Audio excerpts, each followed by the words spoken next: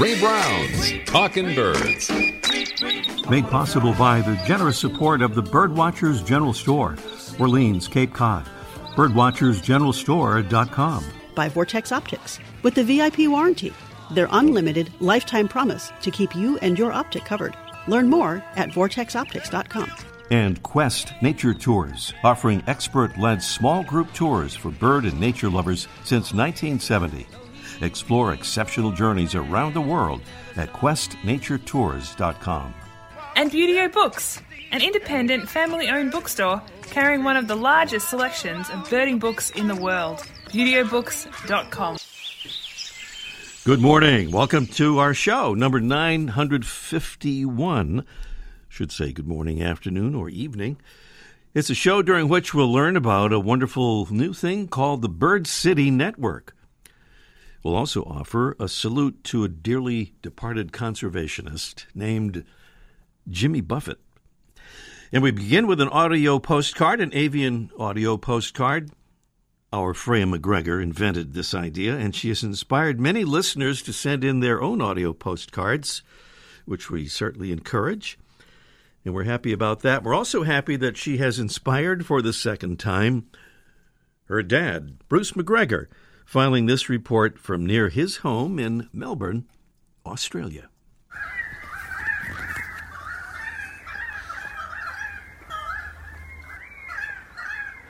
This is Bruce McGregor in the Dandenong Ranges east of Melbourne, listening to a cacophony of pied currawongs.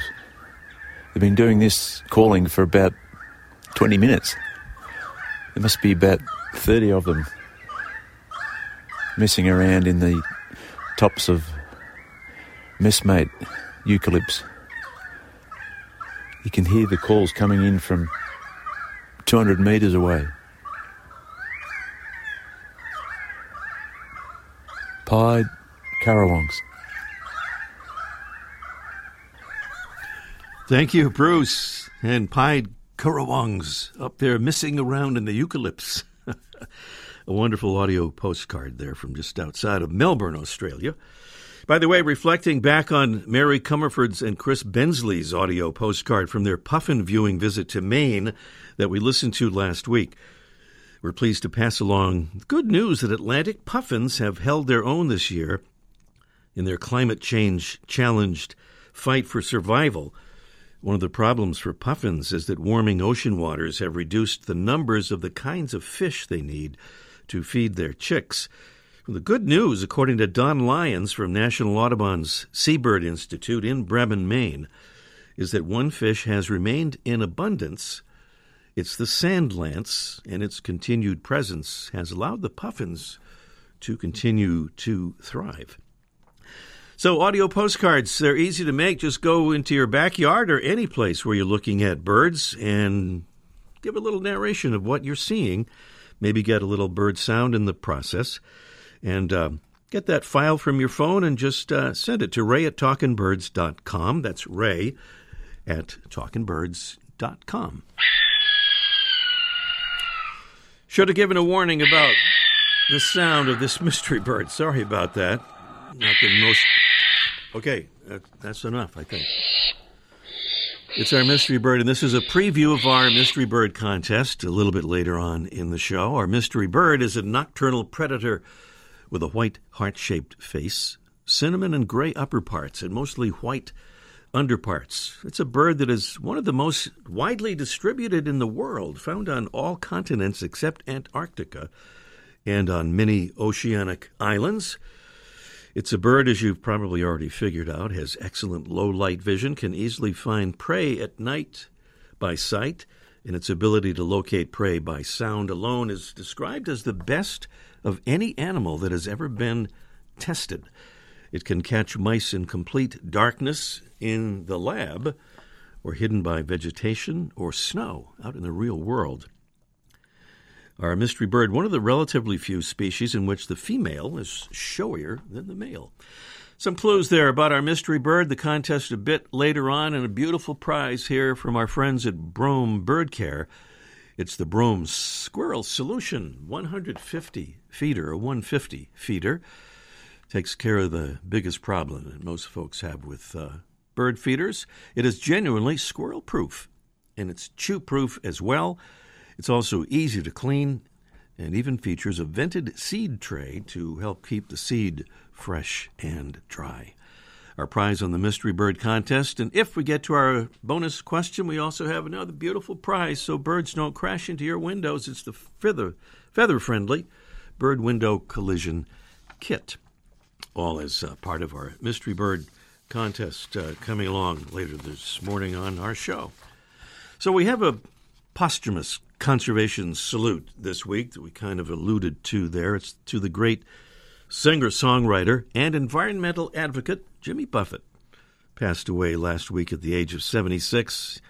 Jimmy Buffett did a lot of good things on behalf of our planet, including his part in the Save the Manatee effort in Florida. That all started, maybe not surprisingly, backstage at a concert where he met then Florida Governor Bob Graham, and they engaged in conversation about the endangered manatee. Well, soon after, Governor Graham formed the Save the Manatee Committee and asked Jimmy to be the chair. Jimmy said yes, but not as a figurehead. He took an active role in the nonprofit that was formed and helped with promotional campaigns for the next 43 years. He was also involved with the Save the Manatee license plate, which has raised millions for conservation in the state of Florida. So a posthumous conservation salute to the great Jimmy Buffett.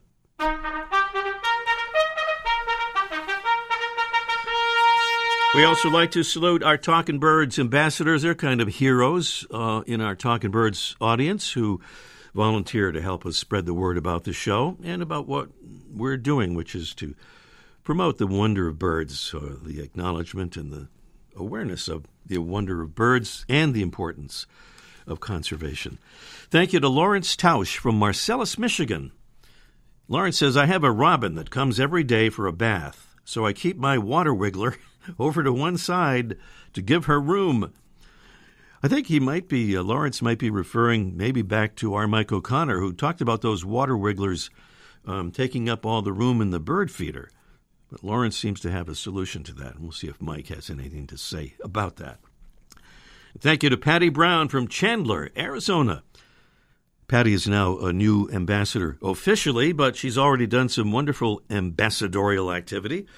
She was one of the 3 amazing ladies who hosted our Talkin' Birds table at the Southeast Arizona Birding Festival in August, along with ambassadors Eliz Linzer and Etienne Martin. Thank you so much, Patty, for your help on behalf of the show at the festival and for becoming an official Talkin' Birds ambassador.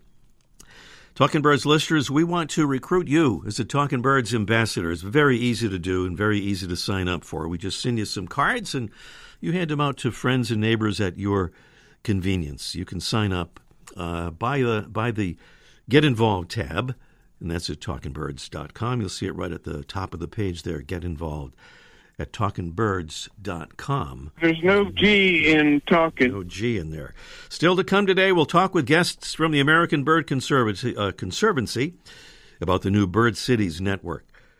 Also today, Mike O'Connor will join us for a live Let's Ask Mike segment about that thing that distinguishes birds from all other creatures, feathers. And up next, a graceful wading bird that famously holds its bill upside down to feed is today's featured feathered friend. Presented by Birdwatching magazine. For more than a quarter century, Birdwatching has been North America's premier magazine about wild birds and birding. La, la, la, la, la, la, la, pretty flamingo.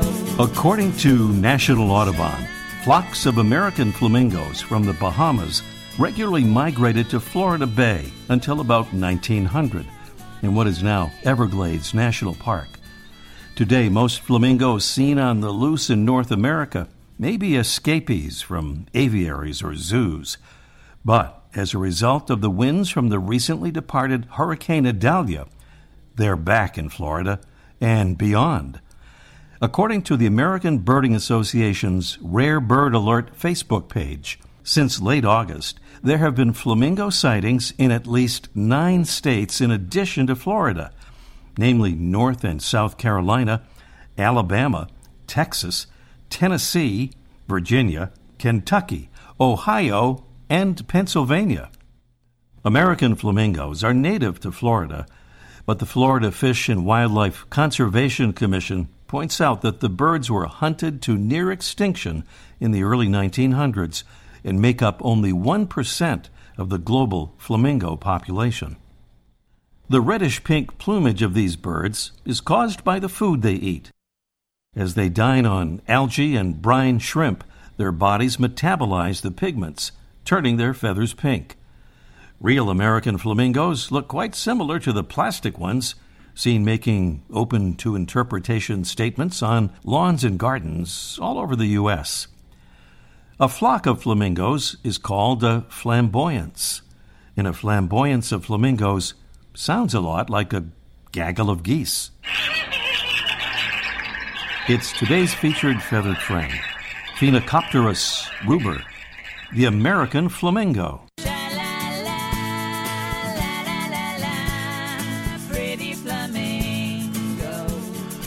Welcome again to our show, number 951. Brian Lenz holds an undergraduate degree from the University of Wisconsin, Master of Science degree in primate conservation from Oxford Brookes University, and an MA and PhD in physical anthropology from Tulane University. He birdwatched his way through primatology fieldwork in Belize, Brazil, Costa Rica, and Peru. Joined the American Bird Conservancy in 2018 after 4 years as chief scientist at Lake Michigan Bird Observatory and director of the Community Conservation Program at Bird City, Wisconsin. And he is the director of the Bird City Network. Joanna Eccles has been watching, studying, and working on behalf of birds all her life. She received her bachelor's degree in wildlife science at Cornell University and her master's degree in conservation biology at the University of Minnesota. She came to ABC with more than 30 years of experience training birds and presenting public programs at the Minnesota Zoo, working with the World Parrot Trust, the Raptor Center at the University of Minnesota, and Audubon, Minnesota, developing window collision and Bird City programs, and she is the Bird City Network coordinator. Good morning, Brian and Joanna. Good morning. Good morning. Oh, do we have Joanna in the distance there? But in any case, I'm sure we'll get that going. It took me a while to cut down those bios for you guys. I have to say, there's a lot of material in there, but I did my best there. Brian, let me start off by asking you, what is a bird city? Thanks for having me. I was, even as you were reading that, thinking that I need to cut down my bio, so we're on the same page. A bird city is a community that comes together to do good things for birds. If they do enough of the right types of actions, they can be recognized as a bird city. We organize those actions into 4 categories: habitat, threats to birds, education, and sustainability. And to become a bird city, it requires like some official buy-in. That varies from place to place, but the goal is to create new partnerships that will create ongoing actions to benefit birds. And so that sort of defines what a Bird City Network is, right, in terms of that coordination. Yeah, I mean, there's the local level, which is the actually applying for Bird City and doing things on the ground. Then above that, you've got what we call a program, which is either a state or a national level program, which has local organizations that run it, and they actually recognize the communities in their areas, do the actual outreach and the work. And then above that, you've got Bird City Network, which provides resources and materials for all of the programs to make them easier to operate and run more efficiently. And the network is a partnership of American Bird Conservancy and Environment for the Americas. All right, I want to ask you about that other organization in a moment too. But Joanna, becoming a bird city, what's the process? Because you're kind of in charge of that, and can any city size, any size of city or town join in? Yeah, so in general, any community of any size can apply if a program exists in their area. So most of them have created systems through which any size can be recognized. So some programs even have campuses that apply as bird Recording in cities. progress. So in that way, Bird City creates an entry point for almost any type of community who's interested to be recognized for their actions to make their communities healthier for birds and for people. Brian, bird cities are not new. I know there was something called the Bird City USA a few years ago, but that didn't, I guess, really take off, so to speak. But tell us a bit more about how this came about. Well, Bird City, Wisconsin was actually the first Bird City program, and they were created in 2009 and recognized their first communities in 2010. And then places started to hear about what was happening in Wisconsin and said, hey, we want a piece of that. And so it kind of spread organically, which is why a lot of them at the current time are in the Midwest, because they spread from Wisconsin outward. Mm-hmm. And as we watched the spread, it became clear that there was a role for something bigger to help everybody make their programs work better. So who's part of the network so far? Mostly in the U.S., but not entirely, right? Correct. We have, I'll let Joanna answer that one because she's the one managing the people who are currently in. Sure.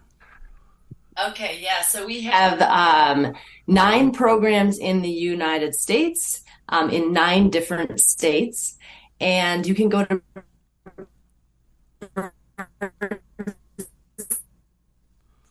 I think Joanna is saying birdcity.org, but she kind of froze up there a little bit, so we didn't quite get that. But let's see if we can get that going again.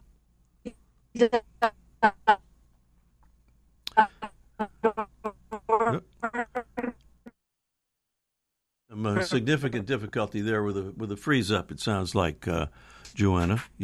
And it seemed like we just lost our whole entire Zoom there. Okay, well that's all right because I think we got some good information there. Just a little technological challenge. That's all. Birdcity.org is what Joanna was leading to there, I think, and what we wanted to mention, and that's because all of the information that you could need if you are thinking about trying to get your city or town to join in. So it's birdcity.org, birdcity.org. It has all of the information. We certainly would like to encourage Talking Birds listeners everywhere and Talking Birds ambassadors certainly to encourage your town or city to at least consider taking part in Bird City, the Bird City Network. It is a terrific idea, and that goes for anywhere in the Americas, by the way. I don't know if Brian got to that point to mention that there are cities, or at least a city in Mexico and in Colombia, as well as here in the U.S., already part of the network. So do check it out, birdcity.org. Meanwhile, here, it's our Mystery Bird Contest in just 1 minute. The flutter of a tail feather, the flash of a wing bar in mid-flight. You don't always have a lot of time to identify a bird in nature, let alone to appreciate its beauty. But with Vortex Optics, you'll have the power to bring every wild moment closer. When you choose Vortex, you're choosing to have a partner in the field as passionate about nature as you are. Whether you're spotting old friends on the backyard feeder or packing for a once-in-a-lifetime trip to add a few species to your life list, Vortex offers a full range of optics and optics accessories for every birder and every budget. And whether the birds are taking you to another state or another country, you're always covered by the Vortex VIP warranty, an unlimited lifetime promise to keep you and your optic covered. If you'd like to learn more, or if you need help choosing your next optic, give Vortex a call at 1-800-4VORTEX or visit vortexoptics.com. All right, this time I'm going to remember to give a little warning about the sound of our mystery bird because it's not the most beautiful sound and it's kind of scary. So if you wanted to turn your speaker down a little bit or your headphones down a little bit just to give a little warning, but here it is. Lowered the volume too. That's our bird, and it's a nocturnal predator with a white heart-shaped face, cinnamon and gray upper parts. in mostly white underparts. Our bird, which is one of the most widely distributed birds in the world, found on all continents except Antarctica and on many oceanic islands, has excellent low light vision and can easily find prey at night by sight, and its ability to locate prey by sound alone when there's no light at all is said to be the best of any animal ever tested. It can catch mice in complete darkness in the lab by sound, obviously, or hidden by vegetation or snow out in the real world. Our mystery bird is one of the relatively few species in which the female is showier than the male. The female has a more reddish chest that is more heavily spotted. You know what this bird is, and tell us. At 781-837-4900, that's 781-837-4900. That beautiful Brome Squirrel Solution 150 feeder is our prize, and that feather-friendly bird window collision kit. Bonus prize if we get to our bonus question. Meanwhile, Mike O'Connor is standing by live for Let's Ask Mike. Let's Ask Mike in just 1 minute. Have you ever dreamed of owning a bookstore? Beauty Books, a fixture in the birding community for over 50 years, is for sale. With our unique blend of high-tech and old-fashioned customer service, Beauty Books has remained successful and strong. This thriving business offers the largest selection of new, used, and rare bird books in the world and needs only a new owner who's passionate about birds and books. If you or someone you know would like more information, contact us at customerservice@beautyobooks.com.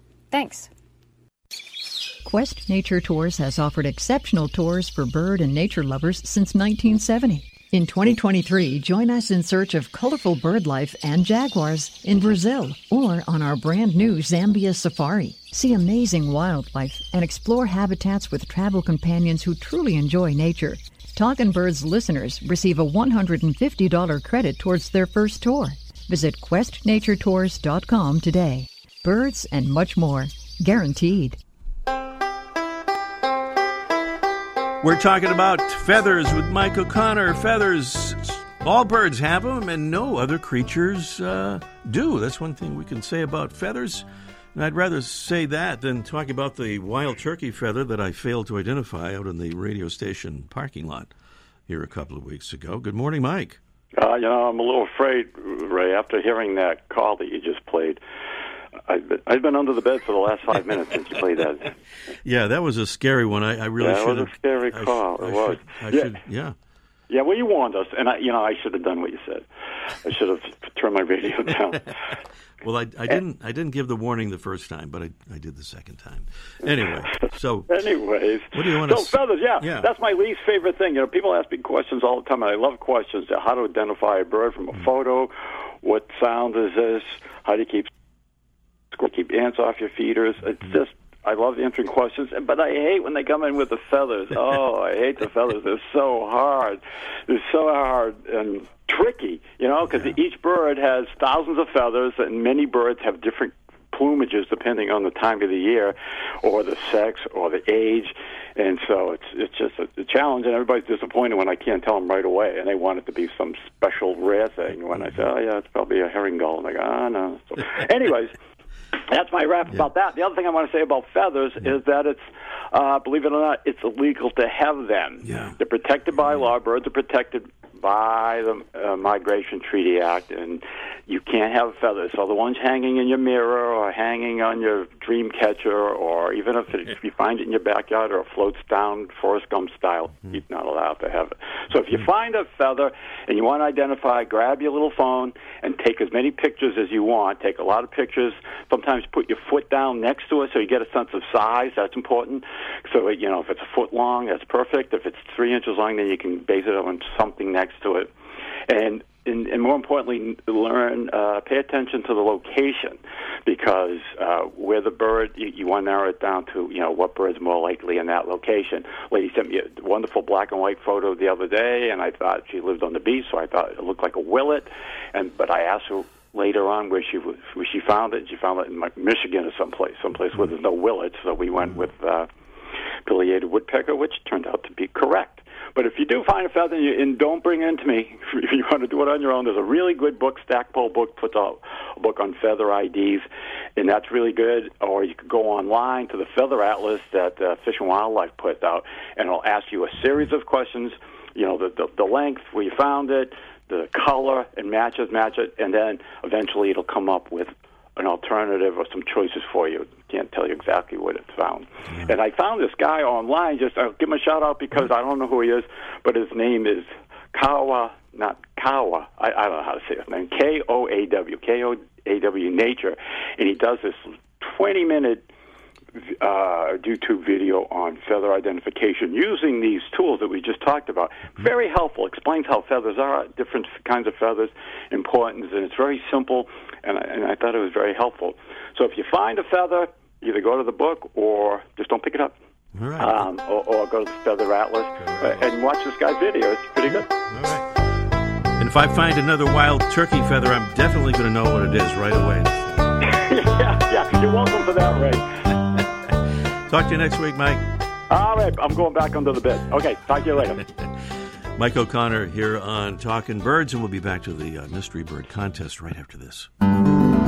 Every Wednesday, Birdwatching Magazine sends an e-newsletter full of information of interest to birdwatchers, including recent news stories about birds, conservation, and science, photography tips, stories about places to go birding, bird ID tips, and much more. Best of all, the newsletter is free. Sign up today at birdwatchingdaily.com/newsletter. Okay, what I'm going to do is I'm going to lower the sound even more on this mystery bird, just because it's, the way it sounds a little. You don't want everybody's under their bed by now, I suppose. Anyway, but there it is. A nocturnal predator with a white heart-shaped face, cinnamon and gray upper parts, and mostly white underparts. That description is pretty, I think, definitive in identifying this bird, but we'll see. Erica is in Rochester, New York. Good morning, Erica. Good morning, Ray. How are you? Well, thank you. What's the nickname? I know they have a kind of a colorful nickname. Am I right for Rochester? We're commonly known as the Flower City. The Flower City. Which originally stems from the flour mills along the river, but has morphed into more of the Lilac City now from that sense, from a flower. Okay, the Lilac City. I like it. So you heard that scary bird and the clues about it, Erica. What do you think? My guess is a barn owl. Barn owl is absolutely right. A definitive answer, for sure. Okay, now we have a really silly bonus question here. Would you like to try it? Sure, why not? All right, why not? Eggplant is a popular food item, but why is it called eggplant? A, it's because in colonial times it was often served with eggs in a dish invented by Benjamin Franklin. B, it's because of its likeness to a swan's egg, as suggested by English botanist John Gerard. Or C, it's because it's actually a hybrid between an egg and a plant. That's what makes it a really silly question, I guess. But what do you think about those choices there, Erica? I'm going to go with B. B would be because its likeness to a swan's egg is actually exactly right. Yeah, that's why it's called eggplant. Makes sense, right? Erica, thank you. You've won all the stuff there. So if you'll stay on the line, we'll arrange to send that stuff out to you. Great. Thank you so much. We love your show. Oh, that's very kind. Thank you, Erica. Erica in Rochester, New York, the Lilac City, correctly identifying the barn owl and also the eggplant thing. We are out of time for the show this morning. We have another American Bird Conservancy guest next week. Hardy Kern will tell us about the latest about bird-killing pesticides known as neonicotinoids or neonics. See you next week. The Bird Show. I like that. I love it. Ray Brown's Talking Birds. Made possible by the generous support of the Birdwatchers General Store, Orleans, Cape Cod. Birdwatchersgeneralstore.com. By Vortex Optics with the VIP warranty. Their unlimited lifetime promise to keep you and your optic covered. Learn more at vortexoptics.com. And Quest Nature Tours, offering expert-led small group tours for bird and nature lovers since 1970. Explore exceptional journeys around the world at questnaturetours.com. And Buteo Books, an independent family-owned bookstore carrying one of the largest selections of birding books in the world. ButeoBooks.com.